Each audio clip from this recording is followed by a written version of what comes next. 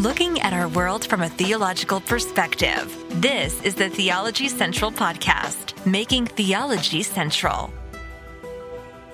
Good afternoon, everyone. It is Friday, October the 6th, 2023. It is currently 4:42 p.m. Central Time, and I'm coming to you live from the Theology Central studio, located right here in Abilene, Texas. Now it's Friday, fast approaching the weekend, right? For some of you, you may say the weekend has already begun, but it is Friday. It's right here. We're right on the threshold of the weekend. Some of you may have already stepped over the threshold. You're in the weekend. And whenever the weekend gets here, I have a tendency to do this with a lot of Friday broadcasts. I start looking towards Sunday and start thinking about the church. Earlier today, it was a Friday. What did we talk about? We talked about coffee during worship, coffee in the sanctuary, right? We talked about that. I mean, I'm still in shock that was literally a Fox News article, right? I mean, I'm still a little shocked. I mean, it must have been a slow news day. There's nothing else going on.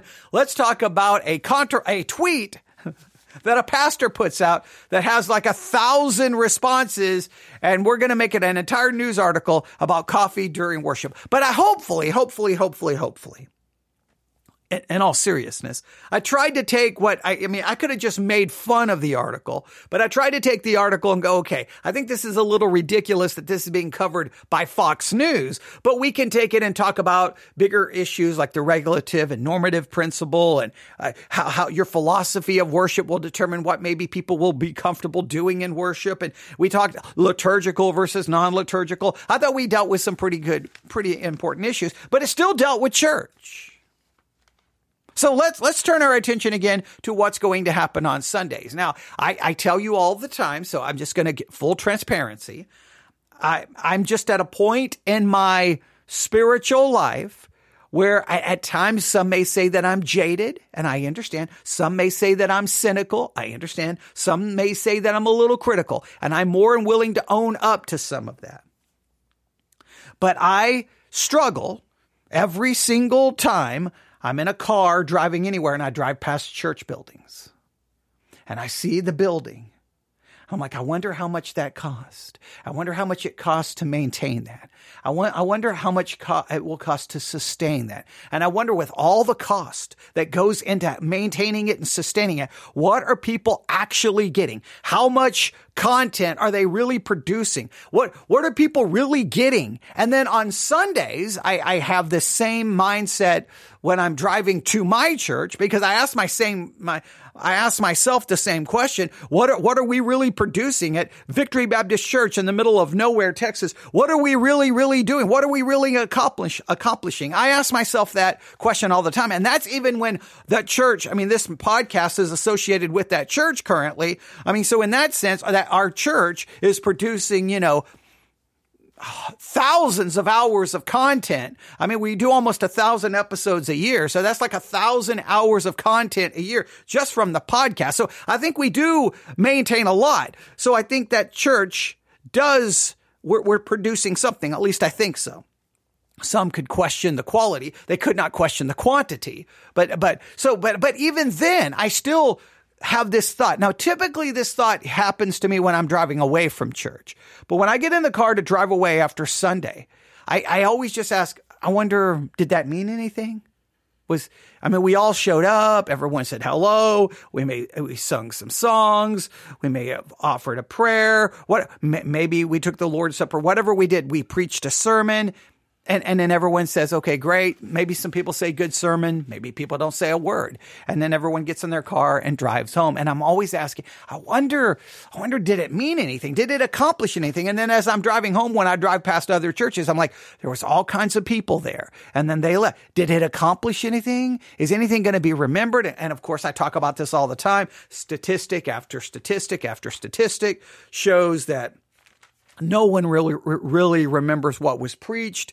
You preach on Sunday morning. By Sunday night, most of the people have already forgotten half of the things that were preached. By Wednesday, nobody even remembers the sermon from Sunday. So by Wednesday, no one remembers the sermon from Sunday morning. By Friday, nobody clearly remembers the sermon from Sunday night. And by Sunday, nobody remembers the sermon from Wednesday. And it's just like this never-ending cycle of have a service, preach a sermon, have a service, preach a sermon, and what is literally really happening.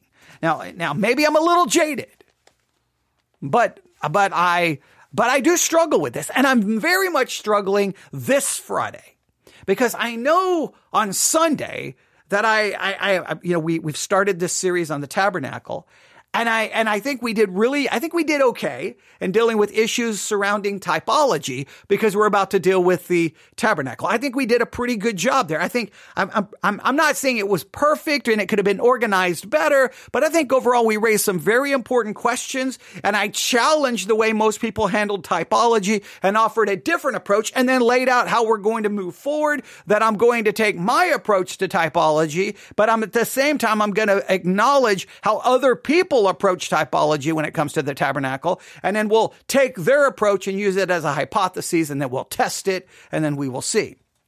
But to actually get started, I have this idea of kind of going through going to Genesis 3, then jumping to Exodus 32, 33, 34, and 35. And there's a kind of a direction I want to go, but I don't really know how to put it together. Like right now, it's a mess. It's like a mess. So I'm really struggling with the structure to use. So while I'm sitting here struggling with exactly how to put it, in some ways it's like, no matter what I do, is it really going to matter? Like, how do I structure this? Well, while I'm sitting there doing all of that, I'm sitting here in the studio. And then I have which issue is this? Let me look here. Let me go back to I have the September 20th, 2023 edition of the Sword of the Lord. The September 20th, 2023 issue of the Sword of the Lord. And I had it open. I wasn't really paying any attention. It's just laying over on the table. And I look down and I see this title. 1 Point Preaching. 1 point preaching. And I'm like, 1 point preaching.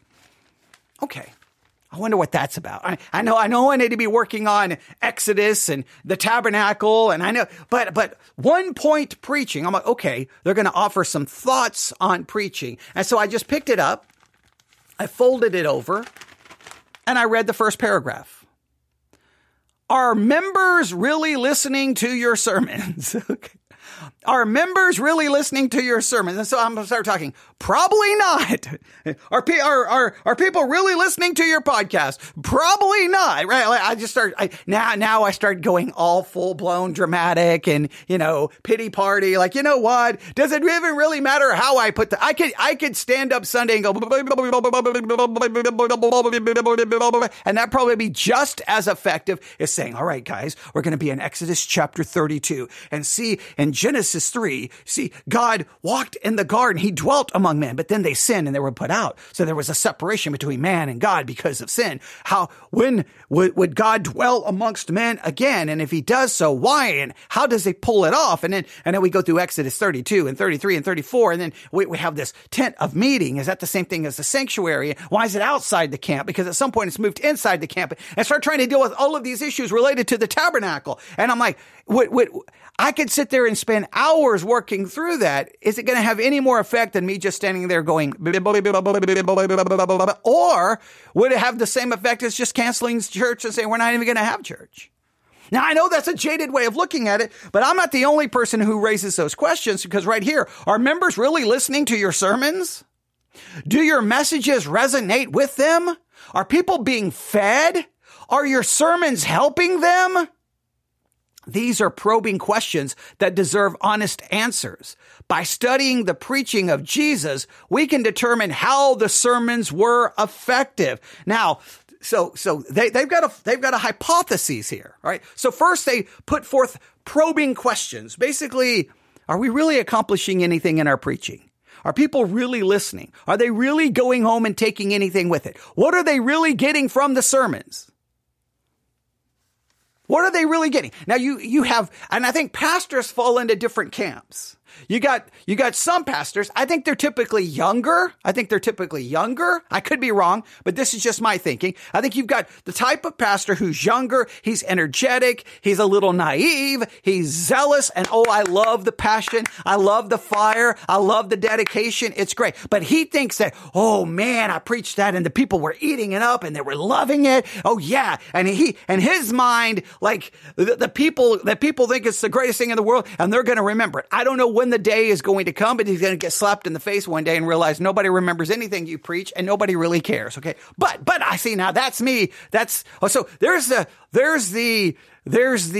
zealous, young, naive one. Then I think you have kind of we'll call it the middle-age pastor. And I'm not saying they're biological age, but they're maybe age in the ministry. You got kind of a newer pastor and you got one in the middle and they become a little bit more guarded, a little bit more like struggling. They're kind of into struggling. Like they want to believe that people are eating up their sermons and are loving them. But at the same time, they've become burned a little bit, maybe are a little bit not so sure. They're struggling. They may be looking to go to conferences to figure out a new technique. They may be buying some books on preaching to see if there's a way they could change or improve. They're really trying to figure out. They're kind of like right there in that maybe they're not so sure. They're not so naive. They have a little bit more knowledge, a little bit more experience, and now they're a little bit more like, I don't know. And then you have the more older pastor, again, not biologically, but time in ministry, and they tend to be a little bit more like, you know what?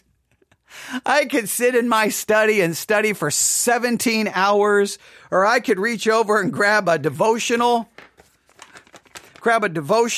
look at the passage, read the devotional, write down 2 or 3 points, get up there and preach the sermon. Especially if I make it a little shorter, 30 to 40 minutes, I'll probably get even a better reaction. People will love it even more than 14 hours of study. And they become much more jaded, much more cynical, and they either become bitter or they just accept that's the way it is and don't really care. Just, hey, this is my job. This is how I get paid. And then you say, that's horrible. I'm just telling you, that's what happens. When you're young and energetic and passionate, you're like, oh, I'm going to study 20 hours. And then people are going to eat this up. And then people are going to love it. And it's going to be great. And then you get a little further down. Like, I don't even know if people remember what I was preaching. And then you may start trying to investigate. And then you start finding out, ooh, these people don't remember anything. And so you start thinking, well, I wonder if I could do this. And you're still trying to figure out. And then after a while you realize, you know what? It doesn't really matter. But they put forth these probing questions. Now, these are questions pastors have to ask, but they really are questions you sitting in the pew. How much are you really getting from the sermon? Come on. How much? How much are you really taking away from it? How much do you meditate on it? How much do you talk about it? How much do you review it? How much does it even really stick with you? I mean, just stop right now. Stop right now what you're doing. Stop right now. It is October the 6th. Just pick. In fact, I'm going to pull up a calendar really quick. I'm just going to pull up a calendar. Right? Now, we can be brutally honest with ourselves right now, right? We can be brutally honest, right? Now, you can be honest with yourself. You don't need to tell me. Please don't tell me. But you can be brutally honest with yourself, right? I'm going to pull up a calendar here. All right? Let's just pick Sunday, September the 24th. What was preached? Sunday, September the 24th. What was preached? Now, you may remember the series. You're like, if your church has been going through Romans for 5 years, you're like, okay, it's on Romans. Do you remember the chapter? Do you remember the verse? Do you remember what was the main thesis of the sermon? What was the main thesis? What did you take away from it? What stood out to you? What spoke to you? Well, do you remember the verses from which the text that the sermon was based? That was September the 24th. Now, I know if I go further back, let's go to August. I bet you can't even remember a sermon that was preached in August. All right. Now, if I jump to October the 1st, which was Sunday, Do you remember? It's Friday. Do you remember what was preached on Sunday? Come on, meaningfully, anything. Now, if you don't, why not? Now, look, it could be, whenever we ask ourselves, are members really listening to your sermons? If the people aren't listening, why not? Is that the pastor's fault? Or is the people's fault? Whose fault is it? Where does the blame lie? Because blame is always going to be assigned, right? If the people in the pew are not getting anything from the sermon, they blame the pastor. If the people aren't getting anything from the sermon, the pastor will blame the people. Whose fault is it? So are they listening? Do your messages resonate with them? Now, I'm going to pose a question. Is it my job? Is it the job of a pastor to ensure that my message resonates? Is it my job to ensure a sermon resonates with people? Is that the pastor's job? Now, the word resonate, I'm going to look up the definition because I cannot be 100% dogmatic about what the actual definition of the word. I have an idea.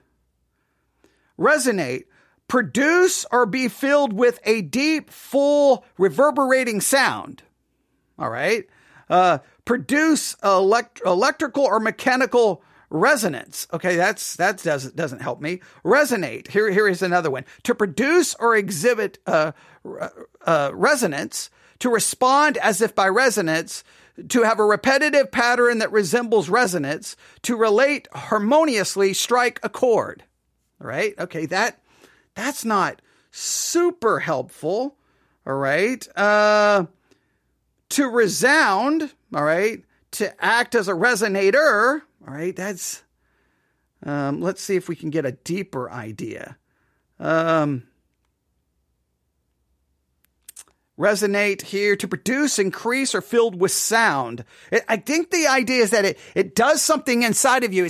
It touches you. It means something. You carry it with you. It's the best way I can try to explain it. I mean, they just use that word. Are members really listening to your sermons? Do your messages resonate with them?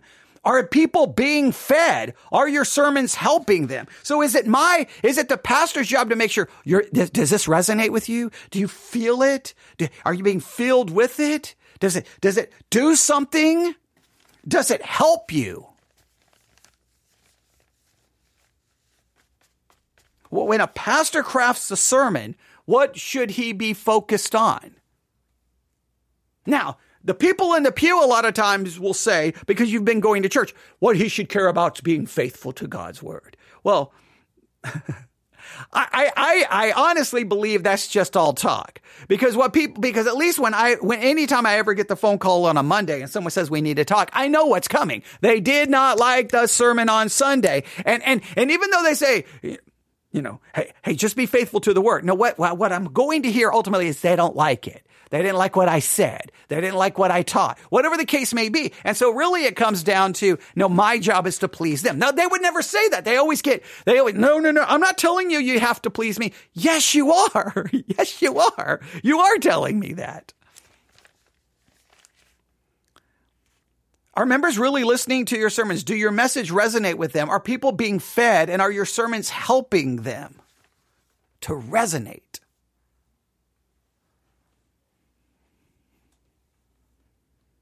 What do you think? Is it the pastor's job to do that? So let me just ask you, if you go a couple of weeks or months, and just looking back right now, if you can't remember what was preached 2 weeks ago, 3 weeks ago, in any meaningful way you can remember. You may be able to remember, let's see, we were studying, you may be able to get something, but I'm saying if you have a hard time remembering any of the actual elements of the sermon, whose fault is it? Where does the fault lie? Now, this article is going to put forth a hypothesis.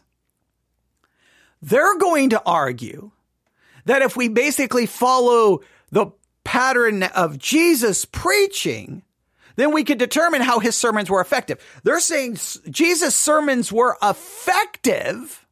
They were effective because of the way he preached. I'm going to I'm going to push back a little bit. From a human perspective, were the sermons of Jesus truly effective? From a human perspective. Because all I know is he preached for 3 years, and at the sum total of the human reaction to that preaching was something like this. Crucify him! Crucify him! We will have no king over us other than Caesar! Give us Barabbas! To me, the end result of 3 years of the eternal Son of God preaching was crucify him, give us Barabbas. What do you think? Do you think I'm being jaded here? Do you think I'm being cynical? 3, because they're saying, hey, see, if we'll study the preaching of Jesus, we can determine how his sermons were effective. But I would say, were his sermons effective? I mean, there was a time a bunch of people were following him, but they were following him because he gave them bread. They were following him because of miracles. They weren't following him because they're like, that's the best preaching I've ever heard. I can't wait to hear another sermon. They were like, he feeds people supernaturally. He heals people. He raised people from the dead. Whatever the case may be, he gives sight to the blind. He makes the lame walk. Were people flocking to him because they're like, we want preaching. We want preaching because his sermons were so effective? Their hypothesis is his sermon was that we need to look to Jesus, and if we can take what he did, that our sermons can be effective too. But I'm sitting there thinking, well, wait a minute. If my sermons are as effective as Jesus' sermons, then I don't know if it's going to be this Sunday or next Sunday, but somewhere within about a 3-year period of preaching like Jesus, I'm going to go to church and I'm going to hear, crucify him, crucify him. I don't know if that's the effect I want. Now, you could argue that's still effective. Let's see what they have to say. In Luke 15, 3 parables are given. It is sometimes called the lost and found chapter of the Bible. The 3 parables consist of a lost lamb, a lost coin, and a lost son. What is the point of these parables? There is one primary point. Jesus is rebuking the scribes and Pharisees for murmuring about his association with publicans and sinners. He is concerned for all lost people and wants them to be saved. There are many applications to this passage, but clearly there is one main point. Now, this seems to be making an argument that, see, Jesus, basically, his sermons had one main point so that we would be better, that we could be more effective as preachers if we would take whatever we're going to look at and reduce it to one main point. Because if we do, then maybe it would be effective. People may remember it. They will be helped and they will be spiritually fed. So let me ask you, again, the only people who can ever really address this, I've said this a million times, preachers cannot figure this. Preachers should not even address this. It should really be the people in the pew. But you need the people in the pew to be painstakingly honest. No, even if it hurts the way they look. People in the pew sometimes will not be honest, right? I wish everyone in the pew would be honest, because sometimes if they were brutally honest, if they were just brutally honest, it would probably make them look very unspiritual, and they don't want that. But I wish some people would just say, look, I don't care if you give me 3 points, I don't give you 1 point. I think the whole preaching concept is boring. I don't get it. I don't know why God tells us to come to church to listen to someone stand up there and preach and teach. I don't like it. I don't like going to school and listening to someone lecture. I don't like going to church listening to someone lecture. I don't learn that way. I don't like it. It drives me crazy. It's boring. And I would rather be doing anything else other than the world than sitting in the church listening to someone talk for an hour. Now, nobody wants to say that. Nobody wants to say that, but I'm telling you, the whole concept of you coming into a building, sitting there, and then I stand up and say, open up your Bibles, and then we're going to be doing this, and we're going to be taking this apart and taking this apart. There's some people who eat that up.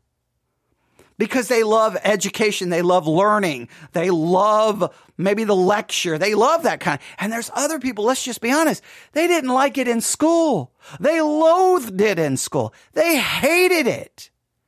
They don't want to sit. They don't want to open a notebook. They don't want to take notes. They don't want to be looking up Greek, Hebrew. They don't care about what was happening in 1452 or 1517. They don't care if that was a Greek word or a Hebrew word. They may believe in Jesus. I'm not by any means calling into question someone's salvation, but that's just not their thing. Well, then at that case, there's nothing to do. So if I said, if I reduce my preaching to 1 point, maybe it would be more effective for them because they could remember 1 point. But would it be effective? If think about the sermons you listen to, if they were reduced to just one main point, here's the main point, the end. Like we're going to look at the text, the main point of this, we're not going to worry about the questions, the difficulties. We're just going to reduce it to one main point. Or maybe one main point and 2 applications, whatever the case may be. Would that make it more effective for you? Only the people in the pew can answer this. I can't answer it. In the Sermon on the Mount, Jesus lists many godly attributes and aspects of Christian living. But even though there are many specific admonitions in these 3 chapters of Matthew, Jesus has one main point: how followers should conduct themselves in his kingdom. Oh my. See, now, there's the problem. They reduce it to one main point, and I believe they completely miss the entire point. That's another thing. We never are going to agree even what the main point is on a passage. I don't believe the main point of the Sermon on the Mount is how followers should conduct themselves in his kingdom. I believe the main point is, here is God's law, and it demands perfection. And when you get to the end of the Sermon on the Mount, you should be like, woe is me. I can't do this. I'm undone. I'm condemned. Isn't it amazing that we can't even agree on what the main point is? All right, let's go to the next paragraph. Then it says, what is your style of preaching? Now it's turning to the preacher. Now it's turning to the preacher. Now, I think I can clearly indicate that the Sermon on the Mount, they completely just mess up. Because, the Sermon on the Mount, it's in the Sermon on the Mount where Jesus says, be ye perfect as your heavenly Father is perfect. It demands perfection. It's not like, hey, here's how you should live. This is like, no, here's God's standard for your living and you can't keep it. So therefore you need an imputed righteousness. But we could get into all of that. But then it's hypotheses, if we're going to break it down. Its thesis is simply this. Reduce your sermon to 1 point. It's effective. It'll be as effective as the preaching of Jesus. The Jesus preaching was effective because it had one main point. And so if you and I will reduce our sermons to one main point, then everyone will remember. So let me ask you, if your pastor would have reduced the sermons preached in the month of September to 1 point each sermon, would you be able to now to tell me all those individual points from those sermons that were preached in September?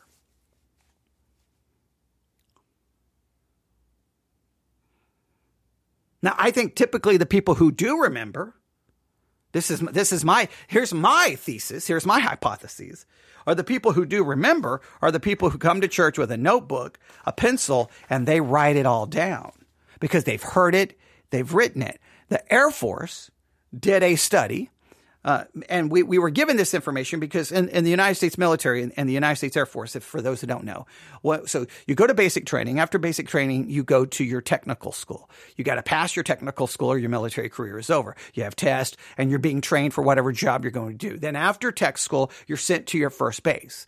Once you're sent to your first base, you are given basically now a curriculum that you have to do. You have to do these curriculums. That's the curriculum, and it requires reading, and then there are tests. If you don't do this, well, you could possibly, your career can come to an end. So as a supervisor, you're the one who takes the curriculum, the book that you give them. Right, and you say, here you go. They have to read it. Then as a supervisor, you come back, you may give them a practice test to see how they're doing. They get the test. If they fail this, after I think 2 failures, basically they're in trouble. Their career, their career could be over. Their career could be over. Well, the military is like, okay, now this is what you're going to have to get them to do. You're going to have to get them to read it. Now, the military was also big in having them highlight it. So when they would bring in their book, you would want to see all the highlights. My thing is they need to read it. They have to take notes. Okay. Then they take a practice test. And then if they failed the practice test, then there's but it was all based on this concept of reading it, writing it, seeing it, because the more you did this, the more you could retain. Right. So I know that's a oversimplification of the whole process. So those who are in the military don't say, well, it's called this. And okay, I understand all of that. I'm trying to explain it to people who may not have any knowledge of the military, trying to make it simple, not trying to use the acronyms and everything else. All right. All right. I think it's CDC career development curriculum, I think is what it was called. All right. But it's the idea is you have to pass this. So you give them, you got to read it, you got to highlight it. Now you're going to have to write it. Then you're going to do a practice test. And if you miss the practice test, now you've got to go back and find the answers in the curriculum. And then I want you to write it all out. And I did all of these things to ensure that none of my troops ever failed it. None of them. They hated having to do it the way I made them do it, because I made them write and write and write. I would make them write, like if they, on the practice test, for every question they failed, or even sometimes in the book, it would give them a practice test. I would tell them before we even took the practice test, take the practice test in the book. You got to write down each question 5 times and write out the answer 5 times. Oh, they hated bringing those notebooks back to me. But you know what? When it's time for the test, boom, boom, boom, 90s. I don't think anyone ever scored under a 90 who was one of my troops, because I made them write and I made them read. Repetition. They loathed it, but they retained it. Well, I think those who typically remember sermons are those who write, who listen, they write, and then some will actually then talk about the sermon after. I mean, have you ever tried to talk to people about a sermon after church?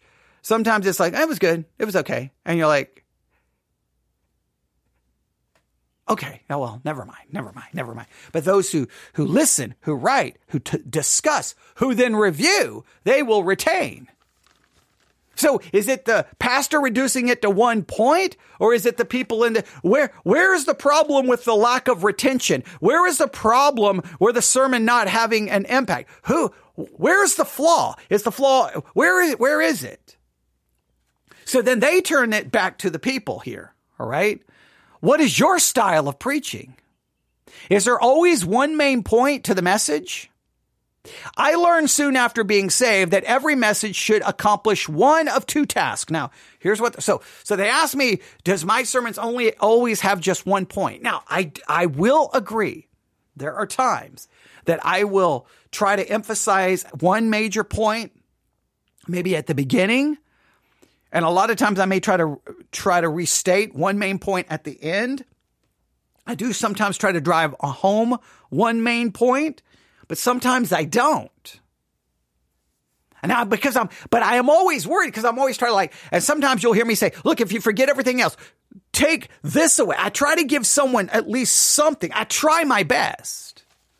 But is that really the key? Now, according to this article, they say that every message should accomplish one of 2 tasks. And you tell me if you agree with this. Or, well, you can just say it to yourself, or you don't have to answer me. But here we go. Just think this through. Every sermon should accomplish one of 2 tasks. Number 1, either keep something from breaking down or fix something that is broken. Either keep something from breaking down or fix something that is broken. After your sermon is prepared, you should ask yourself, what is the main point of my message? What am I trying to fix in the people's lives that may be broken? Or what am I doing to prevent them from future problems?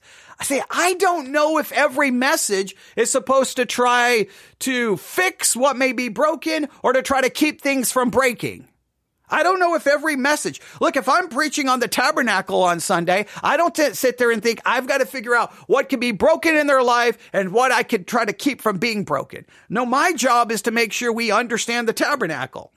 My job is to ensure that, now I am trying to prevent wrong hermeneutical concepts being utilized in the interpretation of the tabernacle. I am trying to ensure people to avoid abuses of typology. So maybe there is something to that. But to me, the main thing, the sermon or every message is to accomplish is do the people walk away with a greater understanding of the subject matter, of the passage, do they understand it? You say, well, what about, you got to get them to act. No, I got to make sure they understand.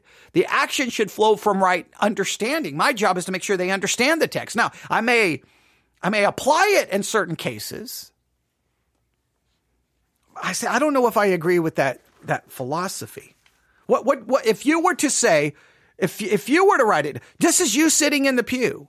What do you think what are two things you think every message should do? What are two tasks every message should accomplish? When you go to church, what are two things that message should accomplish in your mind? And again, I think there's a divide between person in the pew and person in the pulpit. The person out in the pulpit will go these are the two things every message must accomplish.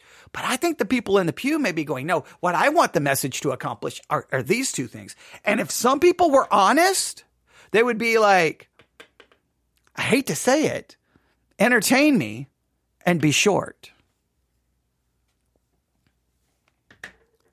What should they accomplish? But this is a good exercise for me because I need to ask, what do I want to accomplish on Sunday?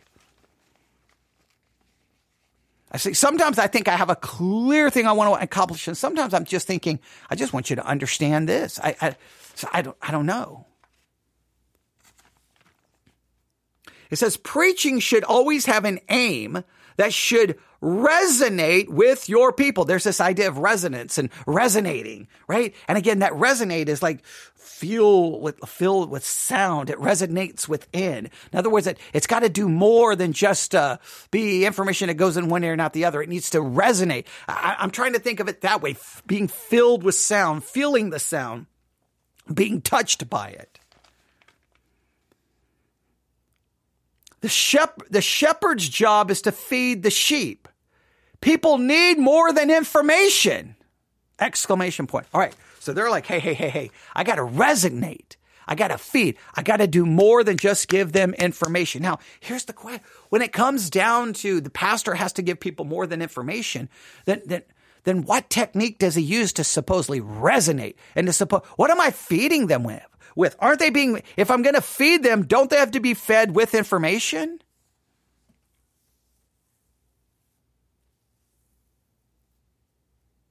So I'm not so sure about this, but let's see which direction they go. Here we go. Giving people information about the Bible suggests they do not know their Bible. But often people already know a lot about the Bible, and you're not helping them by telling them what they already know. There must be a challenge to apply what they know. So what he says is, hey, most people know it. I don't know. Statistically, we know that people don't know near as much as we think they know. Biblical illiteracy is at an all-time high. I've been saying that my entire life.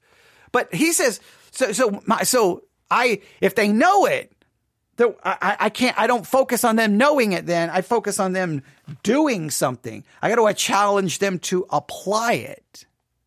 So he thinks application trumps or application over information. Application over information. I don't know. What do you think? Application or information? I think most sermons are already too application driven as it is. I think so many sermons are application. And they leave much of the text not really dealt with, not really figured out. There'll be things in the text that are difficult, that raises questions, that are problematic. And it'll be like, no, okay, hey, here's a little bit of this, a little bit of this, a little bit of this. Boom, here's your 3 points of application. Now, when you leave here, do this, do this, do this. But if you take all the points of application people are given in a year in a church, how much do you think they actually do?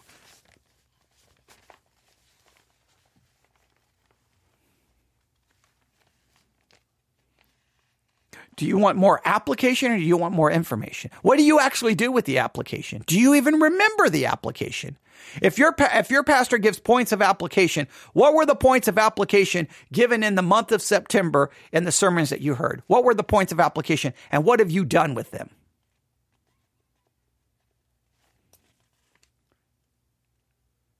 In his preaching, Jesus used many illustrations found in everyday life. Illustrations help to illuminate people's minds and help them understand how truth can be applied to their daily lives. Another aspect of Jesus' teaching is that he never contradicted Scripture. Many times he explained the meaning of Old Testament passages and frequently stated as it is written, meaning it is written in the Old Testament. His teaching was consistent with the Word of God. All right. Then they go on to say this. Another method of preaching that should be carefully studied is the use of argument, which was typical of the Apostle Paul. We see an example in his style in 1 Corinthians chapter 15, verses 13 through 15. But if there be no resurrection of the dead, then is Christ not risen? And if Christ be not risen, then your preaching vain, and your faith is also vain. Yea, we are found false witnesses of God, because we have testified of God that he raised up Christ, whom he raised not up, if so be that the dead rise not. So he's like, hey, you can use illustration, you can use argument. All right, because this will make your preaching effective. Use illustration, use argument. Preachers been using illustration and argument forever. I don't know if that makes it any more effective. And then it ends with this paragraph. The goal of preaching is not to give people, the goal of preaching is to give people something from the Bible that God has impressed upon you to meet the needs of your members. So what should be driving the preaching is what God has impressed upon me that will meet their needs. So the needs of the people is king. I don't believe the needs of the people is king in preaching. No. What is king in preaching is the text and being faithful to the text and being able to present to it the difficulties, the struggles with it so that people can know it, because it's knowing the Word of God that I think is the first goal. Now, I don't think it's the application of it, and I don't believe it's people's needs. The goal of preaching is to give people something from the Bible that God has impressed upon you to meet the needs of your members. Through prayer and study, you can feed your flock. If you can give people one point they will remember and one they can apply to their daily lives, you have done your job. But if you give them information, the sheep may look for another pastor or pasture. I said pasture. They're talking like the sheep is going to go find another field. I was saying they're going to go find another pastor. I was doing a little play on words there. Pasture, pastor. What do you think? Do people leave their church to go find another pasture? I'm leaning over here to plug something in because my iPad is going to die, right? Do people leave church because they're like, all I get here is information? I need something more. I need an application. I need a 1-point sermon, 1 point I can remember, and 1 point I can apply. 1 point for both, I guess. The sermon just needs 1 point so that they can apply to their life.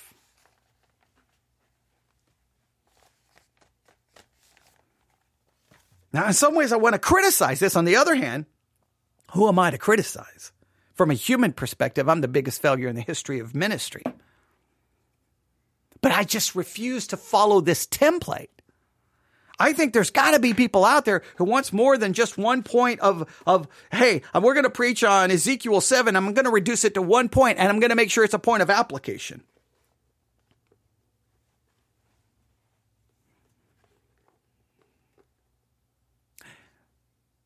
I know that the mentality is people show up to have their needs met, but who knows? Are their needs always genuine? Because I've heard people say things to me, criticizing me. Well, I just want a church that preaches the gospel. Whenever I hear that, whenever I've heard that criticism to me, I lose it because I just know what fraudulent nonsense are you going to give me? We have emphasized the doctrine of justification by grace alone through faith alone. We've emphasized a righteousness that is apart from the law, but by faith alone, an imputed righteousness. We've talked about justification, propitiation, imputation, all of the different elements of the gospel, and it'll be like you didn't preach the gospel. What do they mean by that? They can never articulate what they mean by that. What they mean by that is they want a nicely crafted little sermon that has 3 little points and a nice little prayer and illustration at the end, and that they're done in 30 to 45 minutes. They don't want this deep theological, taking the text apart, challenging it, trying to figure this out. And what about this? And no, they don't want that. Well, I wish they would just say, I don't want information. I want to feel something. I want my needs to be met. I may not be able to articulate what my needs are, but you better meet my needs, because if you don't meet my needs, I'm going to go find another field. Now, that's okay. I think it's perfectly to say what I want is this. I may think that what you want is crazy, but it's better that you get what you want than being someplace that you don't want to be. What do you think? What's the answer? Again, millions of people are going to go to church on Sunday. They're going to fill up the parking lots. They're going to go in. Someone's going to open the Bible and they're going to preach. They're going to preach the word. Some people will open Bibles. Some people will not even bother. Some people will take notes. Many will not. And then church is over. I'm going to go back to the opening paragraph. Did all those people, did they really listen? Did the message really resonate? Were the people really being fed? Did the sermon really help them?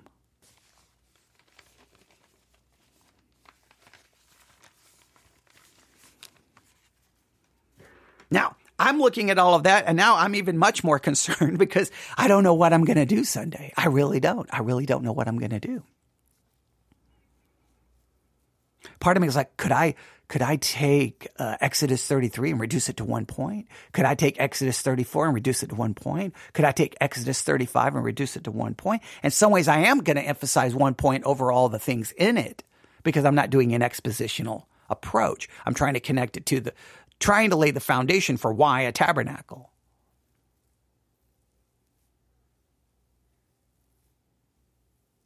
Is that going to be beneficial? I don't know. Is it going to meet the needs of the people? I don't know. To me, everyone has one need. This is the Bible, and you need to understand it and know it. Is it going to meet every emotional need? I doubt it. Every personal need? I doubt it. Do people come to church to have their needs met, or do they come to church to hear the word of God, which should be the greatest need?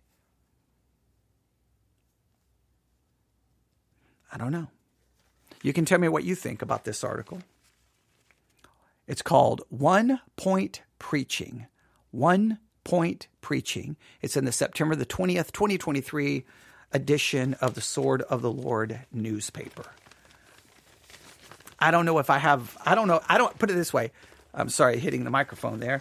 I don't know if I have the answer. I know some churches, more people are there than other churches. Is it the preaching? I don't know. I think a church with 15,000 people, I don't think the people are retaining the sermon any more than the church that has 5 people.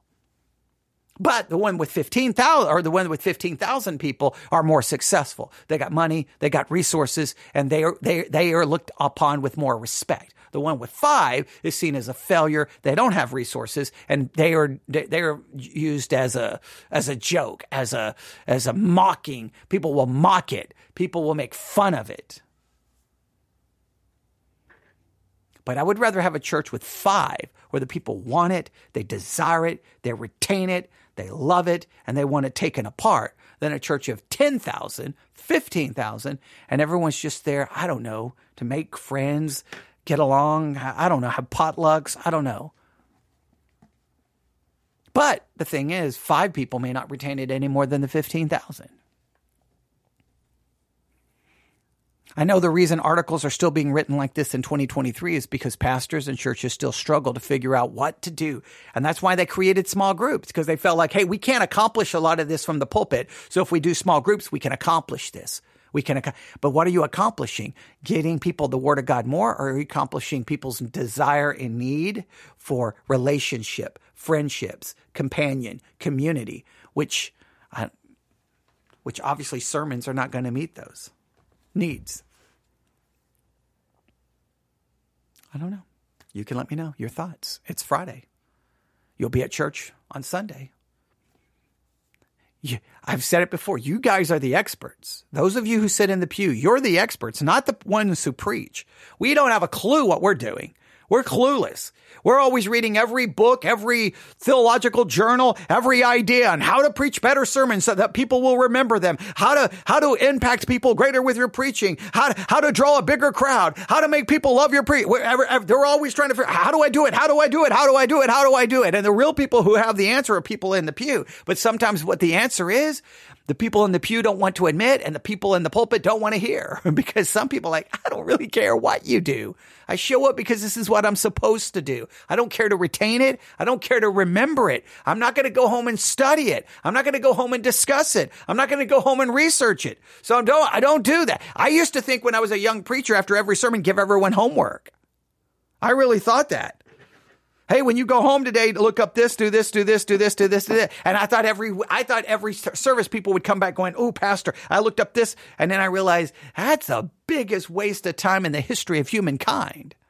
Then I thought, you know what? I'll give them books, or I'll give them devotional guides, and everyone will be using it. And then when I come to church on Sunday to preach, what everyone's going to remember it and know it. And then you realize nobody's using that. I saw that in Sunday school classrooms all the way throughout my Christian life. The church spent all this money to give everyone these study guides or these books. And then you're supposed to show up Sunday having read it. And then everyone's ready to engage in a conversation. And then you would immediately within 5 minutes, like, nobody in this class read anything, but they're all trying to give an answer and start making arguments. And you're like, you didn't even read the book. So then what's the point of doing all of that? Sometimes it just comes down to the people in the pew. And again, you can tell me, do you believe Jesus from a human standpoint? From a human standpoint. Let me ask you this. Was Jeremiah's preaching effective, or was it ineffective? Nobody listened to him. No converts. Everyone rejected him. Was that effective or ineffective? Is preaching only effective if everyone loves it, eats it up? Or is preaching effective when it drives people away?